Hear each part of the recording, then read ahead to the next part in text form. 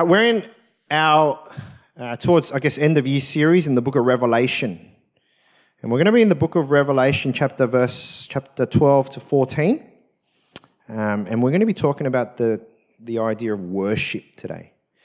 Now, the word worship means to show love and adoration towards something or someone. Now, I know that when we use the word worship, especially in Christian circles, immediately we think of worship as in music. But music is a part of worship, but actually worship is anything that we do to show our love and adoration towards something or someone that is of meaning and of value. And so if we broaden the term worship, what we recognize is that actually we all worship something. We all worship something. It's not a question of do you worship in your life? It's a question of what do you worship? Worship is not just what we do on Sundays at church, but it's the choices you make in your day-to-day life. Worship is living your life, and I love this quote, worship is living your life as if something really mattered to you. We are all worshipers. And the question is, what do you worship? Who do you worship? Now, for a lot of us believers here, we worship God. Our love and adoration goes towards God. But we could also worship money. We could also worship sex.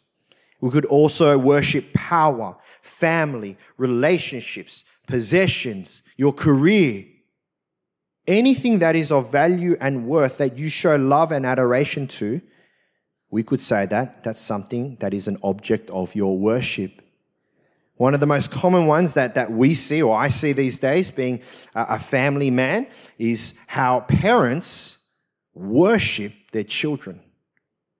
Their love and attention just go to this child. And they don't go and offer, they don't bow down to their children, but they pretty much do everything else. Well, time, energy, money, affection, love. It's all worship.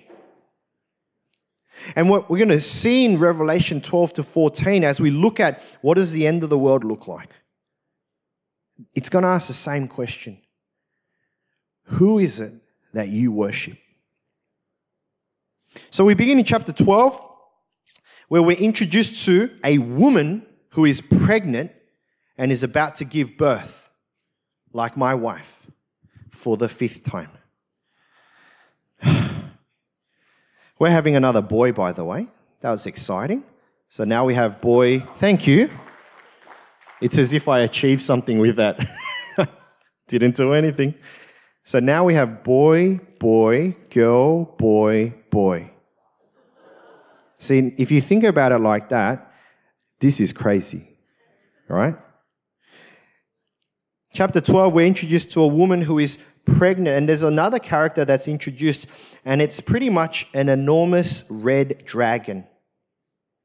So we have this pregnant woman, and we have this dragon, and we see the interaction in verse 4. The dragon stood in front of the woman who was about to give birth so that it might devour her child the moment he was born. Now, if that's going to set the scene, right? It's not like the doctor is standing in front of the woman waiting for the woman to give birth so the doctor gets the baby. This dragon is standing in front of the woman so that once the baby comes, the dragon may devour the child. Not a great situation. Verse 5, she gave birth to a son, a male child, who will rule all the nations with an iron scepter. And her child was snatched up to God and to his throne. And so it's like a movie. You got to really use your imagination and creativity with this. This woman gives birth to this child, and this dragon is waiting there for this child to be born.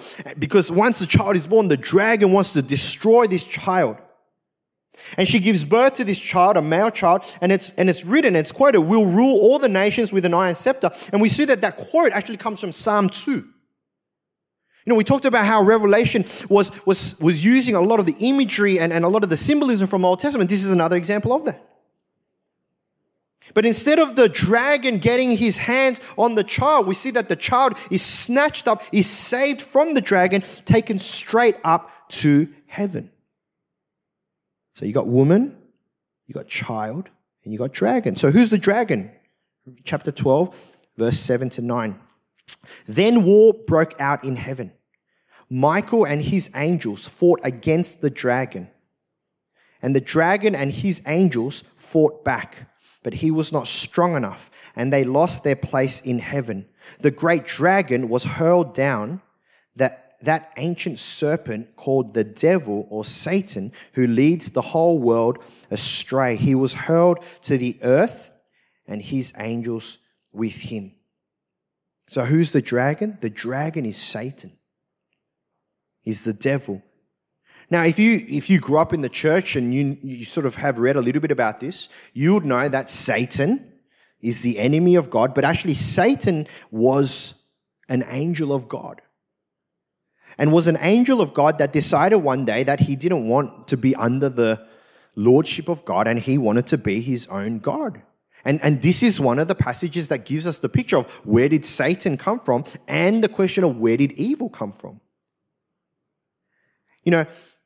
If you're a non-believer and a non-church person and I'm telling you this story about Satan and about evil and about demons, you might be like thinking to me, man, like this feels like an animation, feels like some cartoon, sort of like some myth or some mystical like X-Men kind of thing, right? And it doesn't seem real. And a lot of times people don't believe in God because they just can't see him or they can't feel him. Or they can't understand, and they're like, Satan, no, that's just a made-up thing for all the evil in the world. And what we're saying is, no, it's right here, and it's what the Bible says.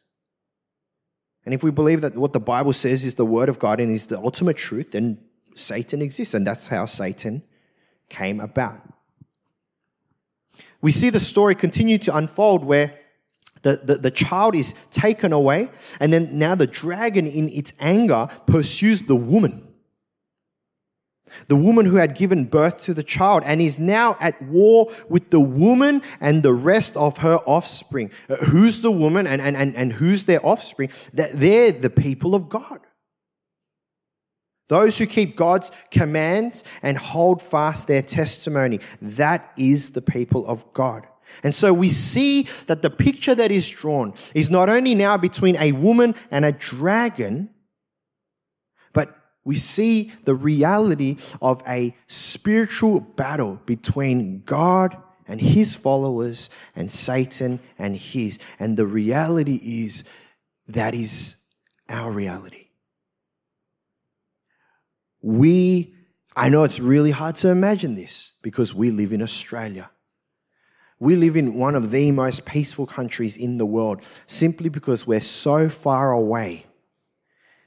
People don't come to attack us. And plus, half of our country, you can't even live there. And there's just a big rock in the middle, right? We don't understand this because it's hard for us to swallow this on a day-to-day basis. But the reality is that we live in a spiritual battle. A battle between God and Satan, a battle between good and evil. That is our reality. Whether you believe that or not, whether you experience that or not, that is our reality. There is a war at large, and we're right in the middle of it. In chapter 13, we see two new characters introduced into the story, and they are two beasts. Now, these beasts are under the influence of Satan himself. 13 verse 4, people worship the dragon because he had given authority to the beast, and they also worshipped the beast and asked, who is like the beast? Who can wage war against it? Right? So that's the first beast. Second beast in verse 12. The second beast, it exercised all the authority of the first beast on its behalf and made the earth and its inhabitants worship the first beast whose fatal wound had been healed. Now, once again, lots of imagery. If I read the whole chapter, there's a lot more description and a lot more imagery. Feel free to do that. I hope that you do that in your life groups this week. But you've got to understand that the beasts are on the side of the dragon. So you got dragon, and then you got beast 1, and then you got beast 2, and they're all on the same side. And they're all fighting against God, and they're all fighting against the woman. Okay? But tonight, as I said, instead of going into the imagery and all that, I just want to go into what these two beasts represent. The first beast, it says, 13:1, the dragon stood on the shore of the sea, and I saw a beast coming out of the sea. The first beast that came out of the sea represents political and military power of the empire. It's talking about governments. It's talking about regimes. It's talking about powers. The first beast represents the many political and military empires, past, present, and future. Now, if we remember, when this was written, when Revelation was written, the controlling power at the time was the Roman Empire. And the Roman Empire was ruling and reigning over the whole area, and they were oppressing especially the Jews and the Christians.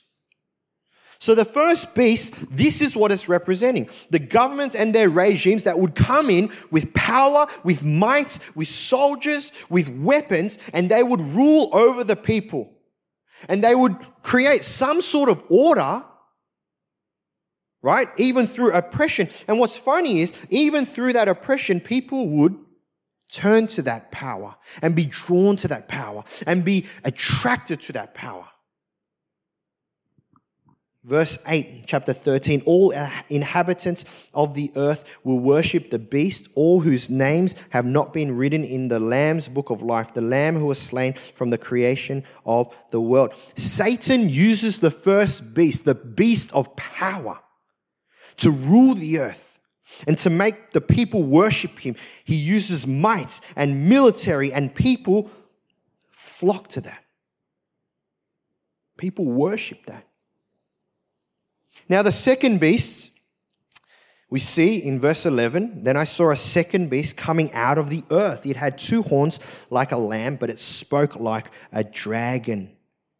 This second beast that came from the earth is sly, is cunning. This beast is what they call it's a hard word, propagandist. Pastor May, you want to try? Joking.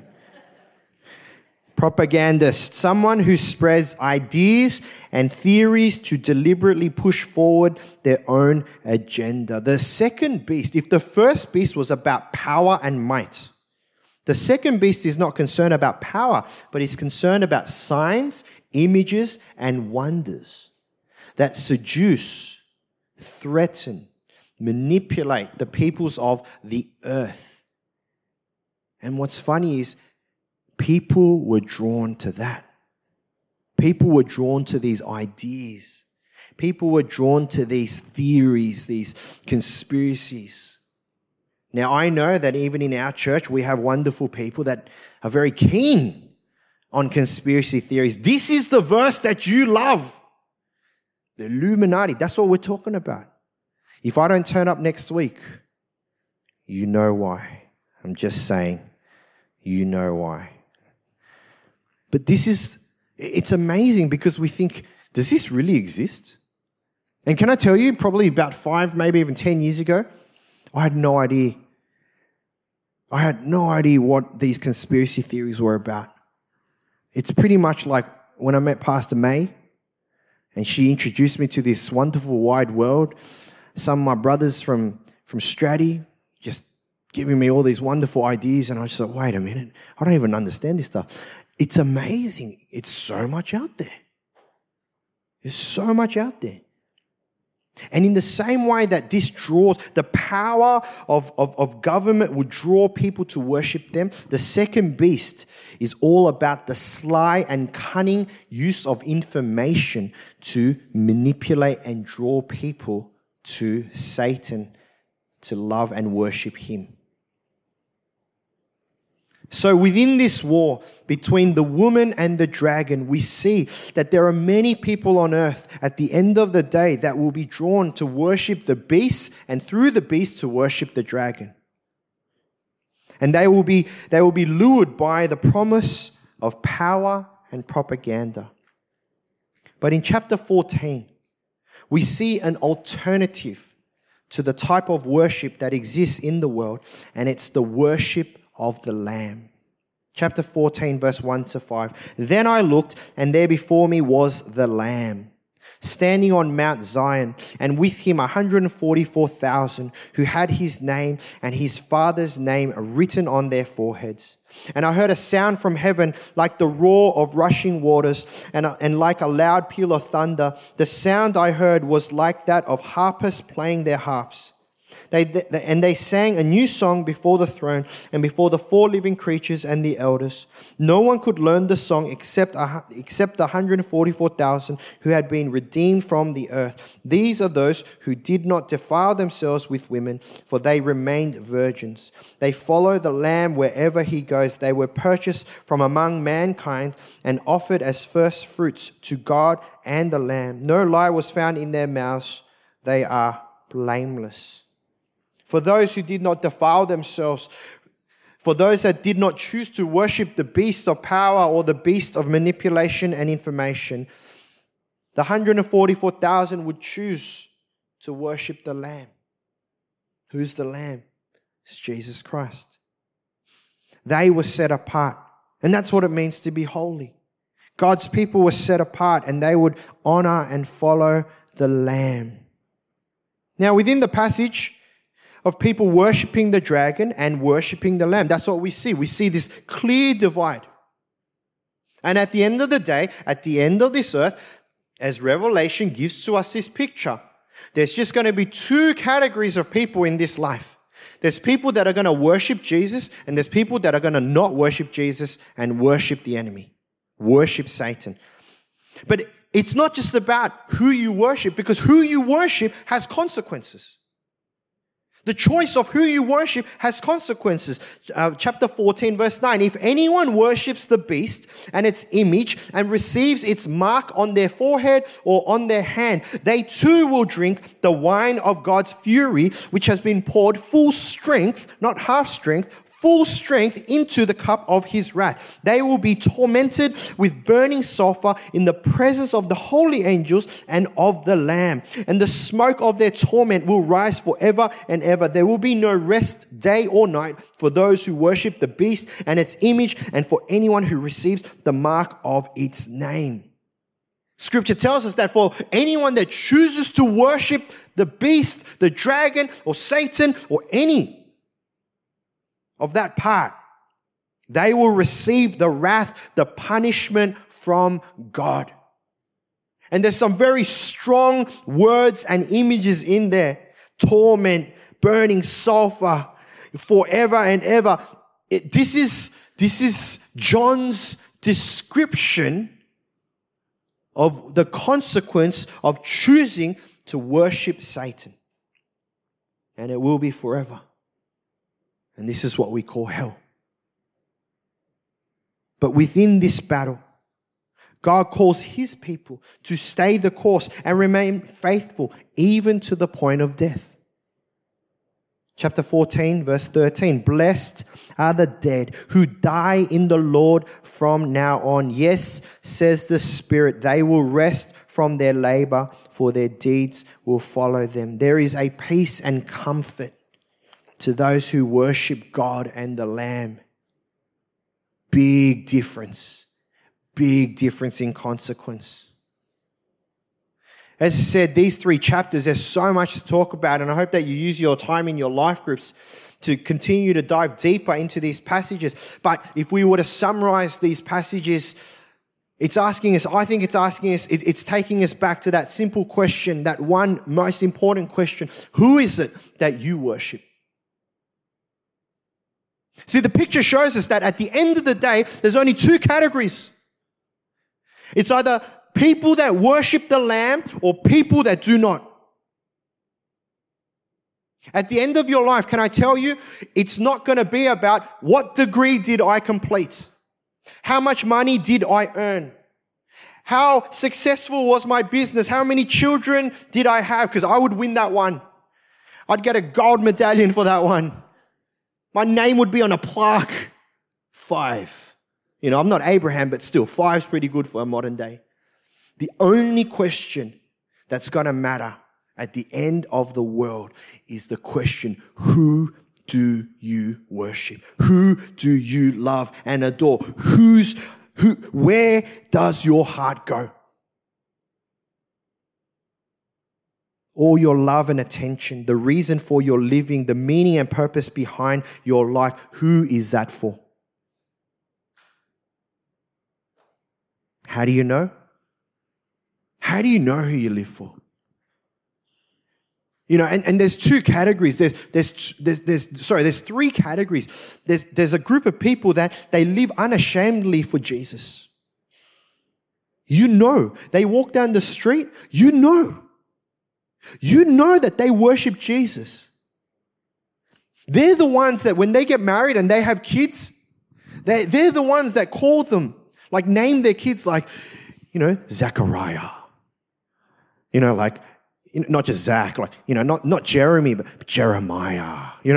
Any kid that has Aya at the end of it, your parents probably love Jesus, right? So there's a group of people, it's just The second group of people is as obvious that you just don't worship Jesus. You don't name your kid Jeremy or Jeremiah. You name your kid be creative. Use your imagination, Forbes 24, X2O. I don't even know what that kid's name was. Elon Musk tried to name his kid a formula or something, right? You pretty much probably know that he probably doesn't love Jesus, right? So that's a very obvious group too, right? And they might not be we worship Satan, but in their rejection of worshiping Jesus, then they're worshiping everything else. But there's a third group of people. And what's interesting is I reckon some of those people would be in this room. It's the confused people. It's I kind of do both. So I'm a little bit unsure. Because on Sunday I go to church. At night I pray to God. Before I eat, I definitely pray to God. But then I'll go out and I'll cheat on my taxes because I'm making money. Or I'll go out and I'll be unfaithful, but that's okay because it's just a little white lie. And if I was to look at that person, I'd be I'm confused. Who do you worship? I'll tell you, part of my life, a long period of my life, if people saw every part of my life, they would be so confused in who I worship because I lived a really good double life. Sundays, you would be he loves the Lord. Mondays, you'd be he loves the world. And I lived this life so well. And I was part of that middle. And depending on which angle you saw my life, you wouldn't know who I worshipped. And maybe that's some of us. Right? It's we're part-time worshippers of God. We're casual with God, casual with the world.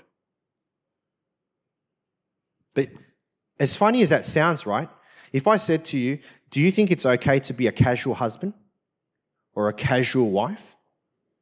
Well, how about a casual father or a casual mother? You'd say that is unacceptable. And in the same way, God would say, that is unacceptable. Either you're for me or you're against me. This passage reminds us that there's a very real reality that we live in. And it's not just the physical world, but we live within the spiritual realm. That there is a war raging amongst our lives between God and Satan. And can I tell you the good news? The good news is that God has won the ultimate victory. At the end of the day, God wins. Right? That's the end of the story. right? How great's that? But what's funny is we know that, right? For those that, read their scripture and have been going to church, you know that. And yet, we get confused on who we're going to back. We know Jesus is the only way, the only truth, and the only life. And yet when we look at our lives and the decisions that we make, the question of who do we worship becomes quite blurry. And I'm not saying this because I'm looking down on you, I'm judging you. I'm saying this because I think that's a very real reality that all of us struggle with. But at the end of the day, the most important question that you have to ask yourself is, who do you worship? Because the consequence of that question, every other question you ask in this world, the consequence finishes when you die. Right? The choice of me to eat McDonald's over salad, right? There are consequences with that, and when I die, that's the end of the consequence. And I don't want to be a negative Nancy, but if you eat salad all your life, you still die. So it's not like you don't die if you just eat salad, right? I'm just saying. 30 days of, 30 deals, McDonald's, thank you very much, we'll love them, right? But any choice that you make in this life, when you die, that's it. But the decision of who you choose to worship is the one decision where the consequence goes beyond this life and will actually determine the rest of your eternity. And it's that question, who do you worship?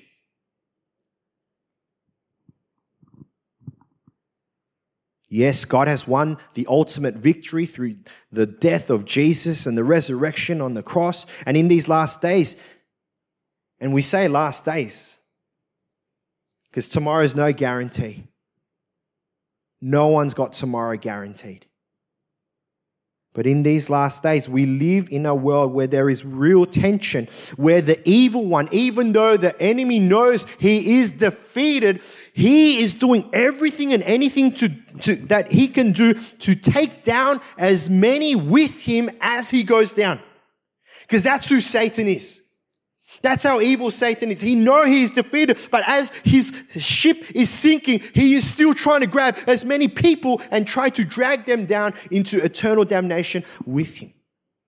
That's the tension that we live in. That's why we struggle, because this world, for a period, is under his power, influence. That's the default. It's a choice that we have to proactively make to worship God. And it's tough because it's like walking uphill or swimming uphill. To choose Jesus, to worship him, to allow him to be our passion, our desire, our meaning and purpose, it's a massive tension in our life. And if you don't feel that tension, then you probably need to get out a bit more. It's tough being a Christian in this world. You don't walk down the street and go, I'm a Christian, and everyone goes, wow, that's great, you're awesome.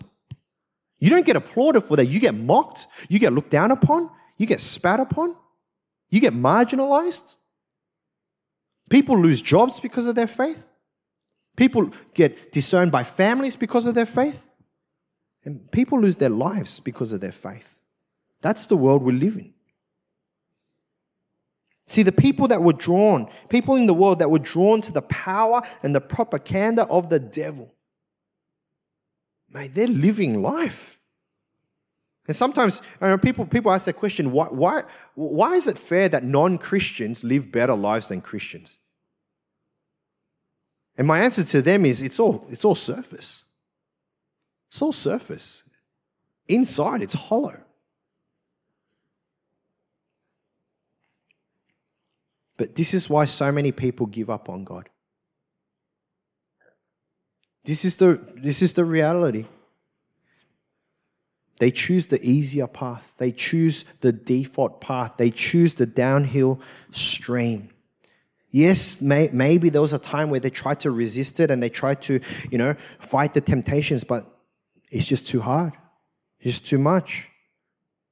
And the temptations and the desires of the world become fun, easy, and desirable. The enemy says that this is the best life you're ever going to get, and they believe that. And so instead of patiently enduring They give up and give in to the worship of the world. But friends, it's a choice. Every single person has a choice. And the choice is this. You either choose God and worship Him, or you don't, and you choose to worship the enemy. And as much as some people say, you can sit on the fence, you can't. Can't sit on the fence. You either choose God or you don't choose God. You've actively got to make that choice, not passively not make that choice. Who will you worship? Who will you worship? Who will you worship that your love, attention, and passion go towards? And my prayer and my hope is that you will choose to worship God. That your love, your attention, your meaning and purpose in your life would go towards God, the creator of the universe, the creator of you and I, and the one that owns the final victory. And that you would choose His team over the enemies. Let's pray.